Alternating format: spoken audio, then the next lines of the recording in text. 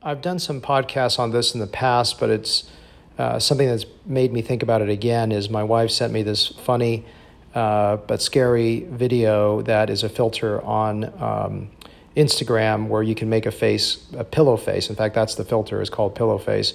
And in the past, pillow face was deemed actually pretty cool back maybe 15 years ago, when slight augmentation of areas that were losing volume were enhanced, but it's gone way too far. And I think the problem right now, and I joked about this, she joked about it in the video, and I've joked about it, but I think a huge problem right now is a lot of med spas in particular. There are people that are not qualified, that have good aesthetic eye to do fillers. They do everything in what they call the greatest hits, and what they do is they do the cheeks and the lips.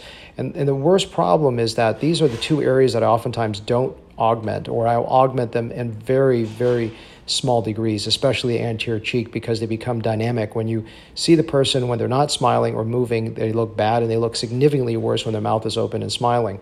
I've talked about this in other podcasts. I've gone into much greater detail, but this term pillow face is really a term that has now become a real problem. I have one assistant who used to work at a med spa, and all they did was like a factory coming in and getting their cheeks and lips filled, is what she told me. And I think that this is a real problem. And so I had one lady about a year ago said the reason she didn't come back to me is that she said that my Juvederm price was $100 more than the med spa, which is pretty ridiculous to me, because it's not the product that they're paying for. It's really the quality of the design. And so for me, I take that one syringe, I oftentimes spread it to 6 or small areas to balance and blend the face, rather than just blowing it up in one area. I don't mind charging $100 less if I just blow up a cheek, but of course I do mind, because, at heart I'm an artist. Aesthetically, I don't like things that look ridiculous. And I always tell my patients, I'm so honored by referrals. I just ask you not to refer me someone that has really no sense of taste, that looks crazy and then wants to look even crazier.